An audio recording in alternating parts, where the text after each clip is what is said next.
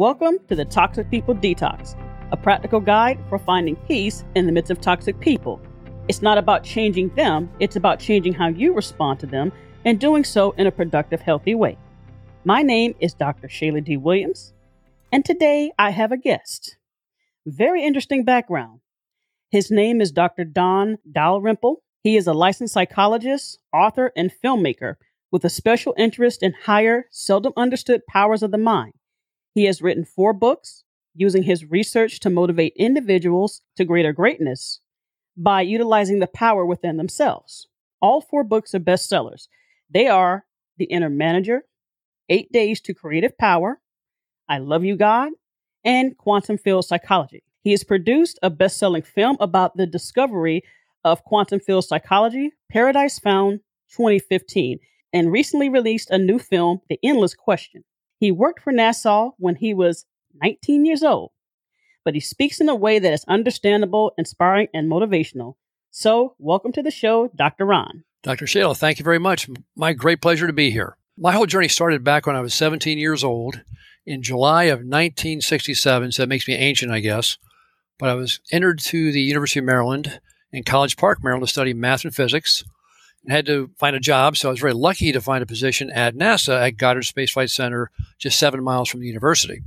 So I was in math and physics the first couple of years and taking a lot of classes. And towards the end of the second year and the third year, I started taking more psychology classes. And I was really noticing interesting parallels between math and physics and the various theories of psychology. So one night coming back to my dorm from NASA, it was a very cold, dark November night in 1969. And I asked the fateful question, could you explain the various theories of psychology using math and physics? And I was hit like by a thunderbolt. A tsunami of ideas came to my mind. I saw the mind as energy projecting through space. And if we looked at the mind as energy axiomatically or as a proposition, we'd use that to explain all these different theories and many other types of phenomena. So I told some folks I knew about this, including some NASA scientists. I told one person at NASA, a really great guy by the name of Dr. Isidore Adler, who was a physicist from New York City. He, in fact, was the father of a friend of mine by the name of Sam Adler, who became a psychiatrist up in Baltimore. In case I asked Dr. Adler about this idea. I said, well, what would you think about if we thought of the mind as an energy field? And he said, well, you know what? You should go research that. And he spun on his heel and went down the hall. And so for the last 51 years, I have. It really changed the course of my life. I was going to stay at NASA and whatnot. Instead, I finished college and I traveled the world for a number of years. I went to study different cultures and languages and people and theories and philosophies. So I went to Europe and Asia, many fascinating places. Then I realized I have to go back to graduate school to study psychology more intensively. So I went back to Maryland from 1980 to 84. I got a doctorate in psychology there and then wanted to apply it for many years. So I worked as a therapist. I saw over the years, some 22,000 patients to find out what really works in therapy and what does not. And always looking for these general principles, how to explain these other phenomena. Then I decided, well, I need to go back to teaching again. So I went back and taught for Maryland for a number of years overseas. I was in Japan, Korea, Europe. I was in Italy, Sicily, Germany, really fascinating places. And I put together the final theory called quantum field psychology in 2004. And that went over like a lead balloon because it's so complicated with math and physics that engineers like it and physicists, mathematicians, and some medical doctors. But most psychologists kind of find it too complicated. So I realized we must make this a lot more simple. So then I went to film school to learn how to make films. We made the first film, as you mentioned, Paradise Found 2015, which is an experimental short about the discovery of quantum field psychology. And then we made a much longer documentary, 2 hours, just released, called The Endless Question, which is a series of interviews of people in the field to see what their thoughts were about this. We also include various quotes from Nikola Tesla, who made really some fascinating comments. He said famously years ago that once we start to investigate the energy aspects of the mind, we'll make more progress in 10 years than we've made in all prior history, which is really a fascinating statement made in 1899. In any case, the film is a composite of these ideas. Now, going back historically, my first book out of grad school was called 8 Days of Creative Power, which is based on 3 different approaches to creative thinking, how to tap your subconscious mind, as you mentioned, how to activate the subconscious to help you solve problems, help you create better relationships, and how to think more creatively. The next book was in 1989 called The Inner Manager, which is an earlier form of what became later known as quantum field psychology. It's told in the form of a parable where a young man goes on a journey. He meets this brilliant lady who runs a business, and she takes him all these different levels, symbolic of levels of the mind, learn how different functions work, the memory, concentration, creativity, imagination, and so forth. So he comes out of that institution prepared to go out and conquer the world. The next book was about I Love You, God, which is a book of aphorisms about how to make various statements about, God inside us, God in the universe, God inside other people, to help activate that awareness within us. Then, of course, the next book was Quantum Field Psychology. Then we made the films and so forth. So where we are now is trying to bring all this to the world. So we're talking to folks like yourself and others interested in this field, to help share these ideas to try and promulgate these concepts to the world, because the world, as you know, is in great chaos. And one of my original concepts was to create something which integrated all the prior theories of psychology together. Because one of my first experiences working in psychiatry was that I saw that many of the doctors really didn't seem to know what they were doing, frankly. And the things they'd say about the patients were just horrific. There were really no guiding principles. That's why I got into this field, to try to find some better answers, hopefully. So that's what we've been all about now for over a half a century. Okay, so let's take a step back. Sure. You said that when you were in therapy, things weren't working. So what exactly wasn't working, and are those principles still being taught today? Oh no, my first experiences working in psychiatry were, when I was a junior in college, I volunteered at St. Elizabeth's Hospital. I saw there that the psychiatrists really seemed to be fumbling around, had no clue what they were doing with the patients. That was part of the inspiration to switch fields from math and physics to go into psychology to find better answers. After I got out of graduate school, I saw some 22,000 patients to find out what really worked in therapy. What principles worked, what didn't. So it gave me a real sense of all the different fields of psychology, personality theories, and so forth. That's where I also got into, you're talking about the subconscious mind and toxic people. I'm sure you know about personality disorders. I really prefer Milan's theory. There's 11 different personality disorders which can drive a person's behavior, often on a subconscious level. And these are very strongly fixated thoughts and emotions locked into the subconscious. One example is a paranoid personality disorder, where a paranoid person thinks everybody else is plotting against them. And so they tend to project what's inside of them onto other people. And what we found is that much of perception is projection. People often project on other people what's inside of them. Oh, yeah. And so they're hard to work with. Paranoids are very hard to work with. But we also have, I see other programs on the narcissistic personality. These types are also difficult to work with because they tend to think they're always right and they know better than we do. And it really is a challenge. So when you deal with these people in your relationships or in business and whatnot, it's important to stay relaxed. And one thing is, don't take things personally. If someone is attacking you or projecting their stuff onto you, it's important to realize, don't react to it personally, but instead realize it comes from them. It's their projection. Those delusions or false beliefs exist inside of them. And if we take it personally, then they're really controlling our behavior. I've seen situations in workplaces where one person knows the second person has a propensity to anger. And so the first person will push their buttons in front of the bosses at times to get them to react, to get them fired, because they've got a friend who wants their job, this type of thing. So really, really toxic manipulations go on. In fact, I don't know about your graduate school, but my grad school was really, you talk about backstabbing that went on. Unbelievable. I think you just described just about every program out there. Probably so. I know law school, I heard about some law students who would go to libraries back in the old days before it was virtual. They go to the law school library and rip out the sheets of law books on certain cases they're studying so nobody else could get to it. So out of 300 students in a class, the first one there could solve the problem of the case and the others could not. Pretty ruthless stuff, But but I'm sure you've seen that in your life, the mind games and whatnot and so forth. I think you just pretty much summed up every episode I've ever published.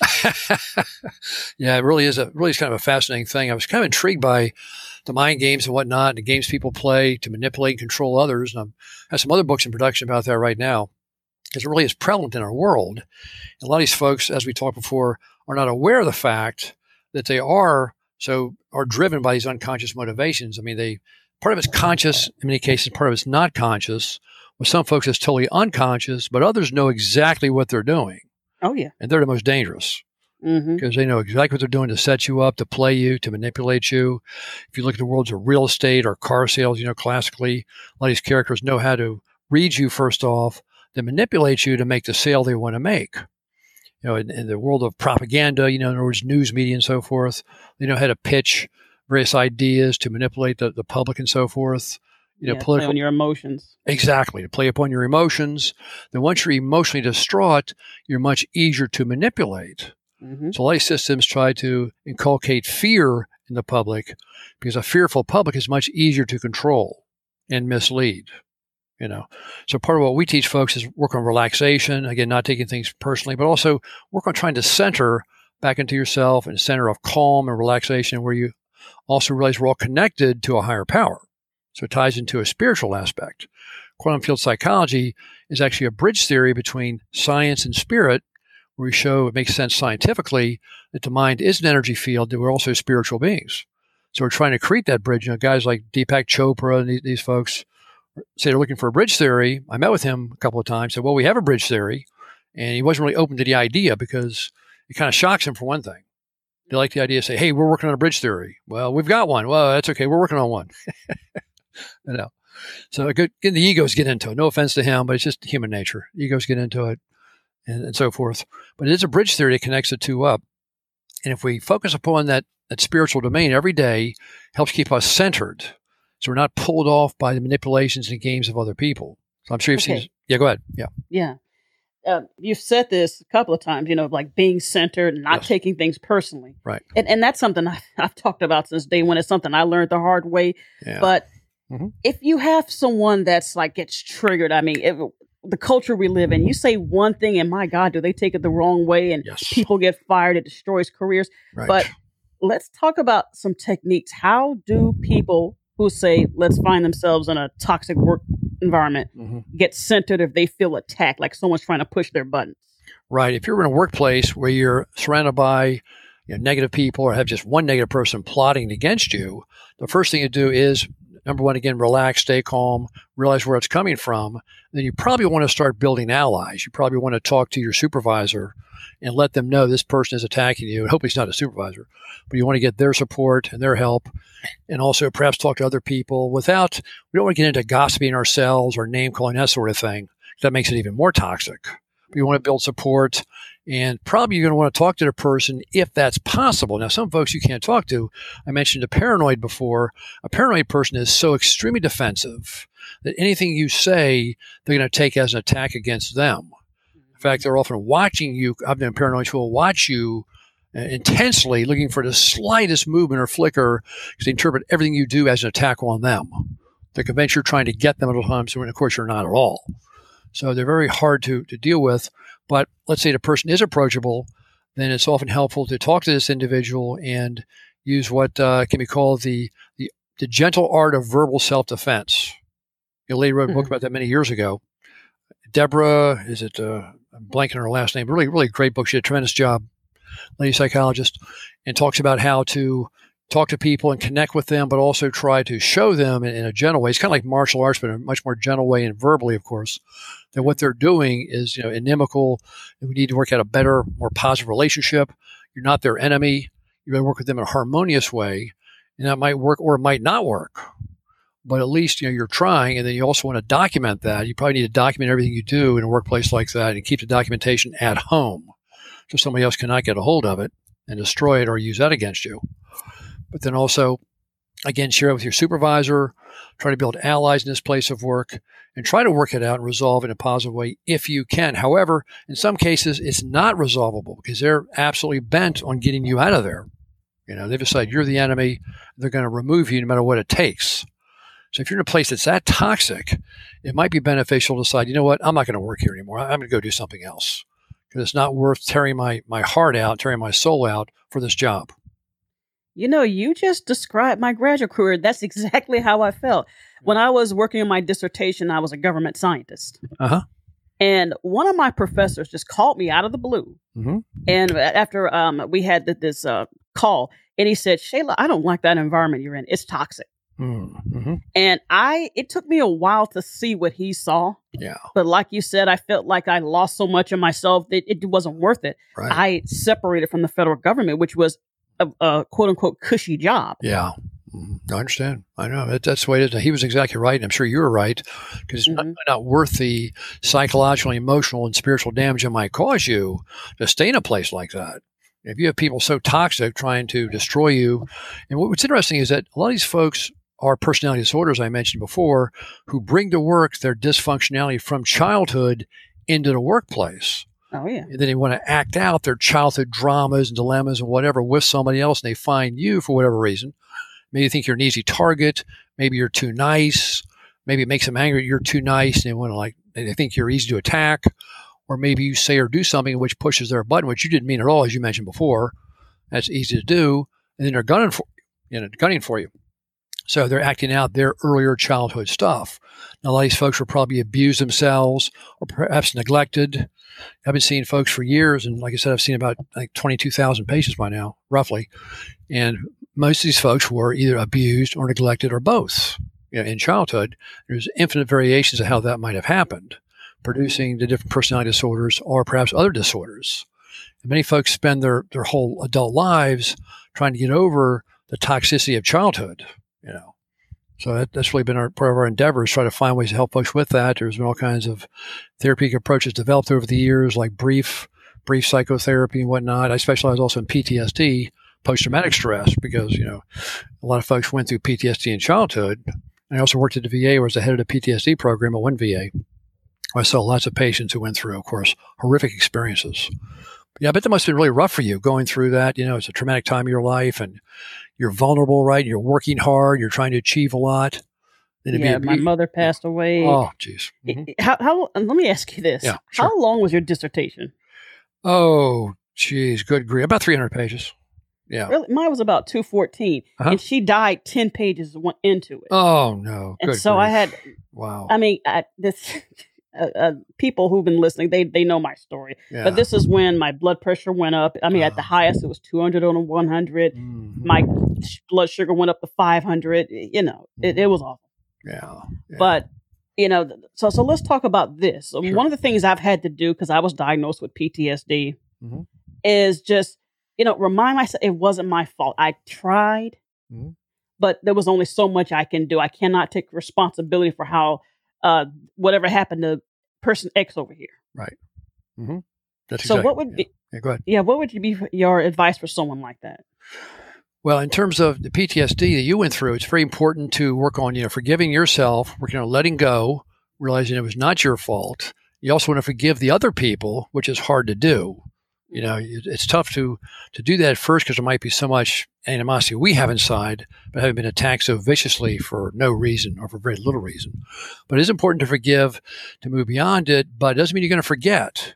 It does not mean you'll trust that person again, because you probably won't. And you probably can't, because they might well do it again, thinking, here's this victim back again for another round. So you can forgive but not forget, but you have to work on letting go of it yourself. At the VA, we do a lot of different techniques were tried. I was trained many years ago by Dr. Michael Preston, a really great psychologist from Phoenix, Arizona, who did hypnosis. And this is a very powerful way to treat PTSD, because we take the person back to a deep level of hypnotic, not really a trance, because you're aware the whole time of what's going on. In fact, all hypnosis is truly self-hypnosis. We simply show you how to get there. So we take the person back there where they can then stand back as an external observer and visualize what they went through before in the traumatic event. Like a combat veteran, for example, they can visualize a combat scene which traumatized them so profoundly. They can then see it and stand back from it and see it abstractly, which then makes them disconnect from the emotionality of it. Because otherwise the intense emotionality segments and breaks up their thoughts, which causes dissociation in the cognitive sphere. So this way they can then reassociate everything, relax, and then talk about it and see the whole thing as a phenomena, but dissociate or disconnect it from the emotionality. They can learn how to relax and go on through their lives, but they're never going to forget, but they can release a lot of the trauma. And most of these folks, don't get treatment. Back in World War II, for example, these guys came back from horrific 4 years. Can you imagine 4 years of combat? And they, of course, self-medicated with alcohol and didn't know what was going on, how to deal with it, and came back to disastrous home situations, disastrous work, and many of whom destroyed themselves or at least had very negative lives thereafter. With Vietnam, the world started to wake up. A lot of these guys came back horribly traumatized. They wouldn't talk about it until about 1980. We got out of Vietnam finally or Saigon fell in 75. And by 80, a lot of these guys were showing up in the VAs and finally started to talk about it, and books were being written about it. And we could not believe what these poor guys went through. It was just unbelievable. Just traumas beyond comprehension. So a lot more techniques were developed from that point forward. It was renamed PTSD, has been studied much more intensely ever since. But it's taking another example from modern day history. You might have seen this recent movie about Jeffrey Epstein. Have you seen the film? What's the name of it? It's about Jeffrey Epstein. If you just go on Netflix, you'll find it. He's a guy who was involved in traumatizing, sexually abusing all the hundreds and hundreds of women, children actually at the time, who are now adults. He finally was arrested to be prosecuted, and then died in New York City jail. Oh, okay, that guy. Yeah, that guy. Yeah, really a sick guy. And women were talking about, they did a brilliant job talking about what they went through, their trauma, their PTSD, how they've been recovering. So that's another form of PTSD that occurs very commonly in our world. But it's again, driven by fear. It can be enhanced by fear by the media. So we need to work on really advancing our understanding of these concepts. We promote the idea of expanding consciousness for each person to work on not just overcoming the past, but developing a whole new self, a whole new healed self, at a much higher level of understanding, relaxation, connecting to other people, learning how to love yourself as a spiritual being, but also love the spirit inside other people. They're all spiritual beings, and they treat other people with respect, kindness, always. All people, respect and kindness, always. Make that one of your priorities, because in doing that, you do a tremendous amount of good in the world. Someday you might hold a door for somebody, for example, a very simple act of kindness, which might change their life. Because maybe they're depressed, feeling down, even feeling suicidal, and they stop and go, wait a minute, this person was just nice to me. I've seen that actually happen, believe it or not, and it can change that person's life path. So it's amazing the good acts we do, how much effect it can have upon other people. I'm sure you've been through a very similar journey, it sounds like. Yeah, see, when a lot of this I had to do on my own, it was trial and error, which led me to creating this podcast. Mm-hmm. But I kind of went in the opposite direction. Rather than being caught up in the emotion, I think I went to the apathetic route where I just couldn't feel anything. Yes. So how do you, what you're talking about disassociation, how do you help people through that without going too far? Right. When a person feels dissociated, they're usually divorcing themselves emotionally from the situation, but they can also feel hopeless, depressed, and so forth. There is no hope. And so what we have to do is help them believe there is hope. We have to have faith in ourselves, faith in a higher power, faith in other people. So it really does become part of a spiritualizing process as well. So, some people look at life and say, well, this world is just all chaos and all evil. There's no reason to live in all this. Well, I have to disagree with that. It's really a beautiful world also, and we can make it much more beautiful. So we must instill in them hope, for better ways, faith in a higher power, understanding they can overcome this. It was a very bad experience. It was not their fault. Just release it and move on, and then move into something positive like you've been doing, create a very, very positive life, do great things, help other people. Because helping other people helps us take our focus off ourselves. And also we do great good in helping lift them up, which then lifts the whole world up, little by little at a time. So the key is not to get stuck there. That's why I feel stuck in hopelessness and alienation. They really should probably get some professional help if they need to, or at least start building more friendships, get out of the house and go out and do things. This COVID-19 thing has made a lot of people depressed because they've been locked up in their homes, made them not working. And that, of course, can cause depression, anxiety, financial fears or consequences and so forth. It's important to get out when we can, do things, exercise, do things that are positive, reach out to other people. Get things moving. Keep your hands and mind busy is one aspect.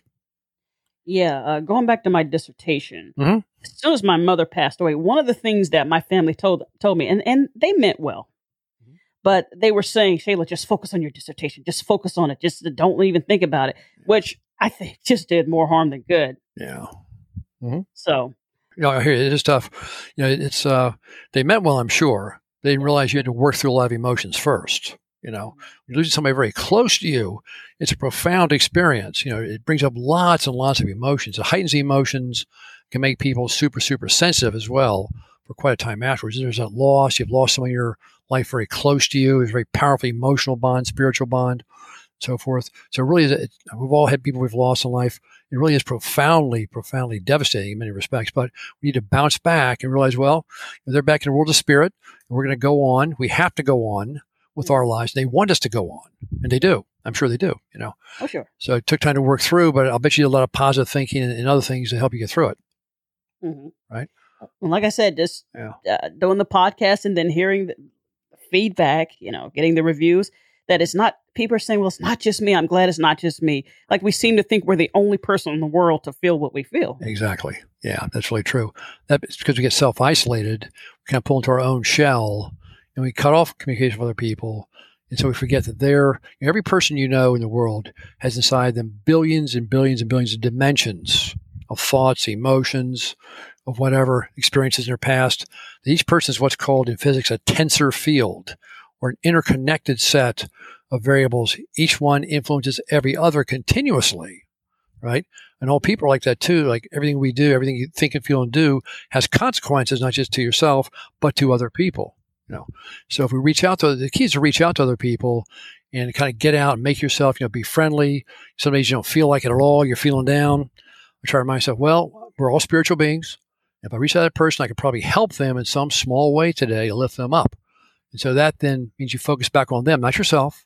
You focus on them to help them. And by helping them, it also helps you and helps everybody else. So it's a really powerful way to think. So we don't focus on ourselves. We focus on them and helping them and lifting them up. And we create hopefully a world eventually where people are helping each other, not hurting each other. Because when you hurt other people, it comes back on you. It harms you profoundly. So we don't want to do that. We want to send a good energy, positive thoughts and feelings and so forth, and make that a habit. It sounds like a nice, idyllic concept. It's much harder to do, as you know. It's tough to do. Think of road rage. Of course. Right? Yeah. What you're saying, it's simple, not easy. Right. But exactly. It's something that can really free a person. Yes. It frees you up. Process. It is a process. It frees you up from the past. You don't want to stay stuck in the past.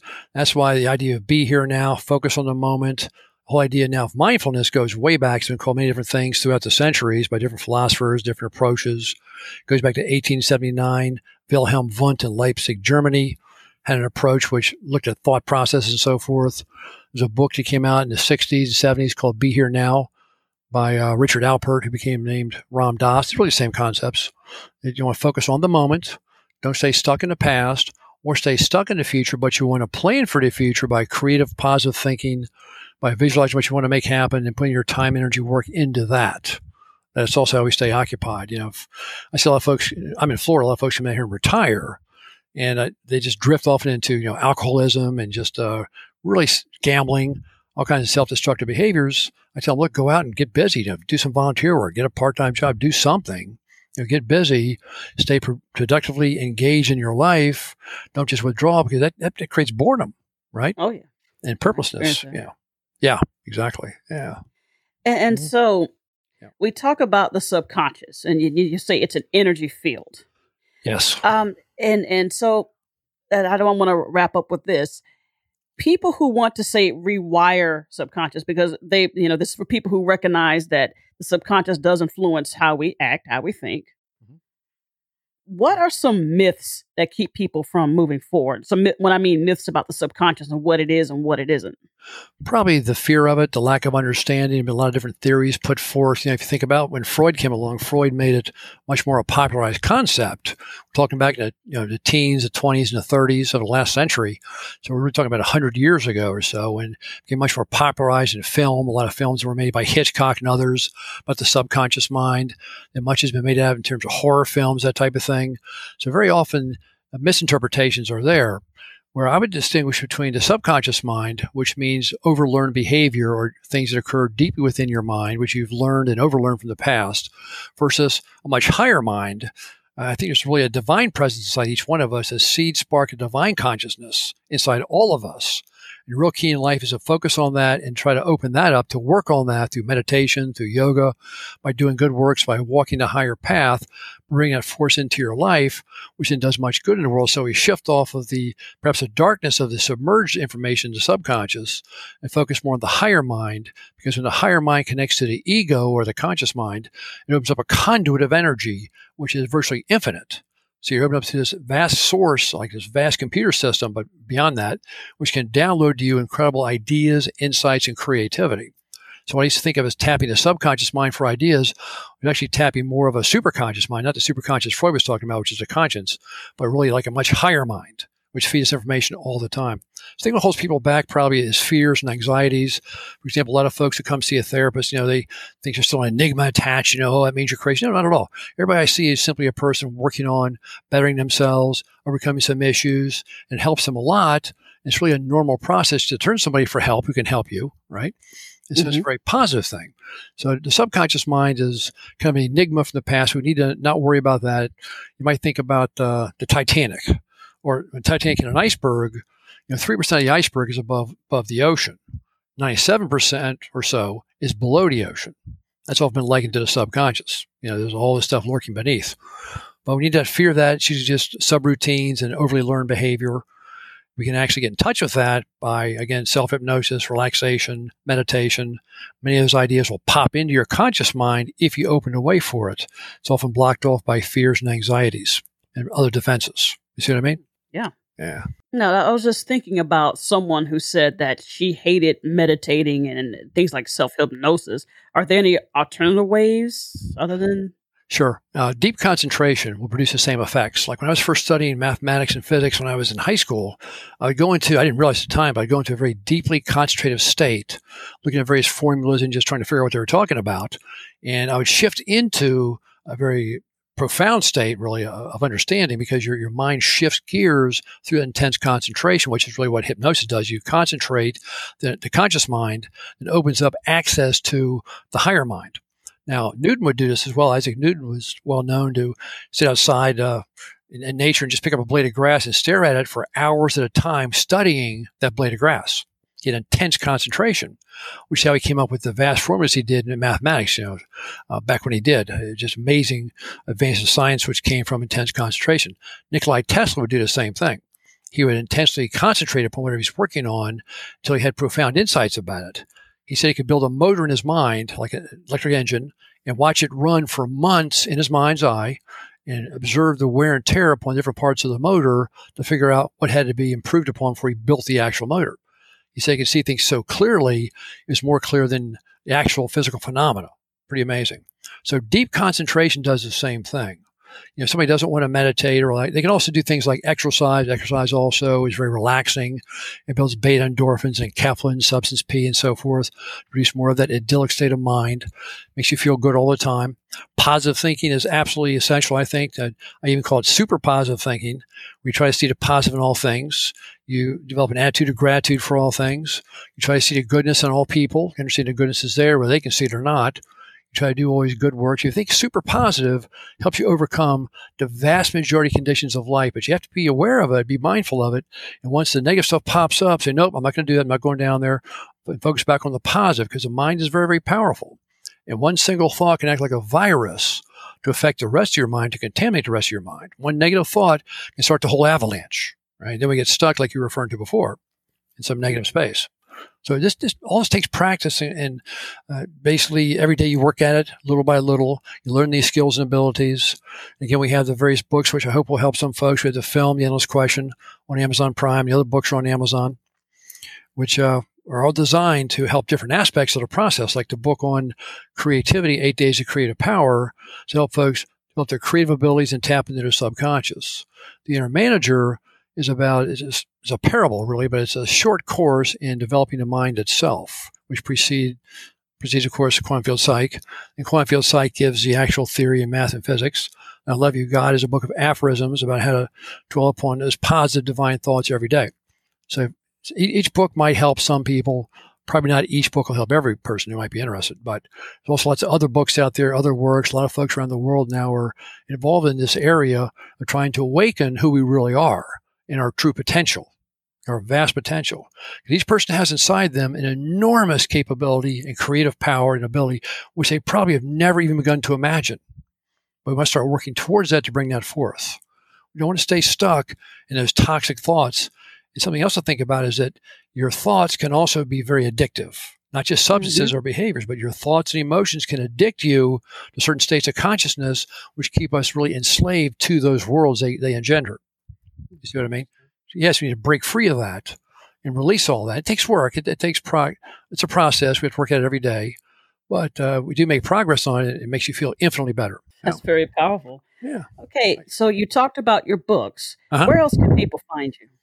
Okay, well, they can also go on Facebook. We have a Facebook page for every book I mentioned. For my name, Dr. Ron Dalrymple, we have a Facebook page. Also, we have a Facebook page for the film, The Endless Question.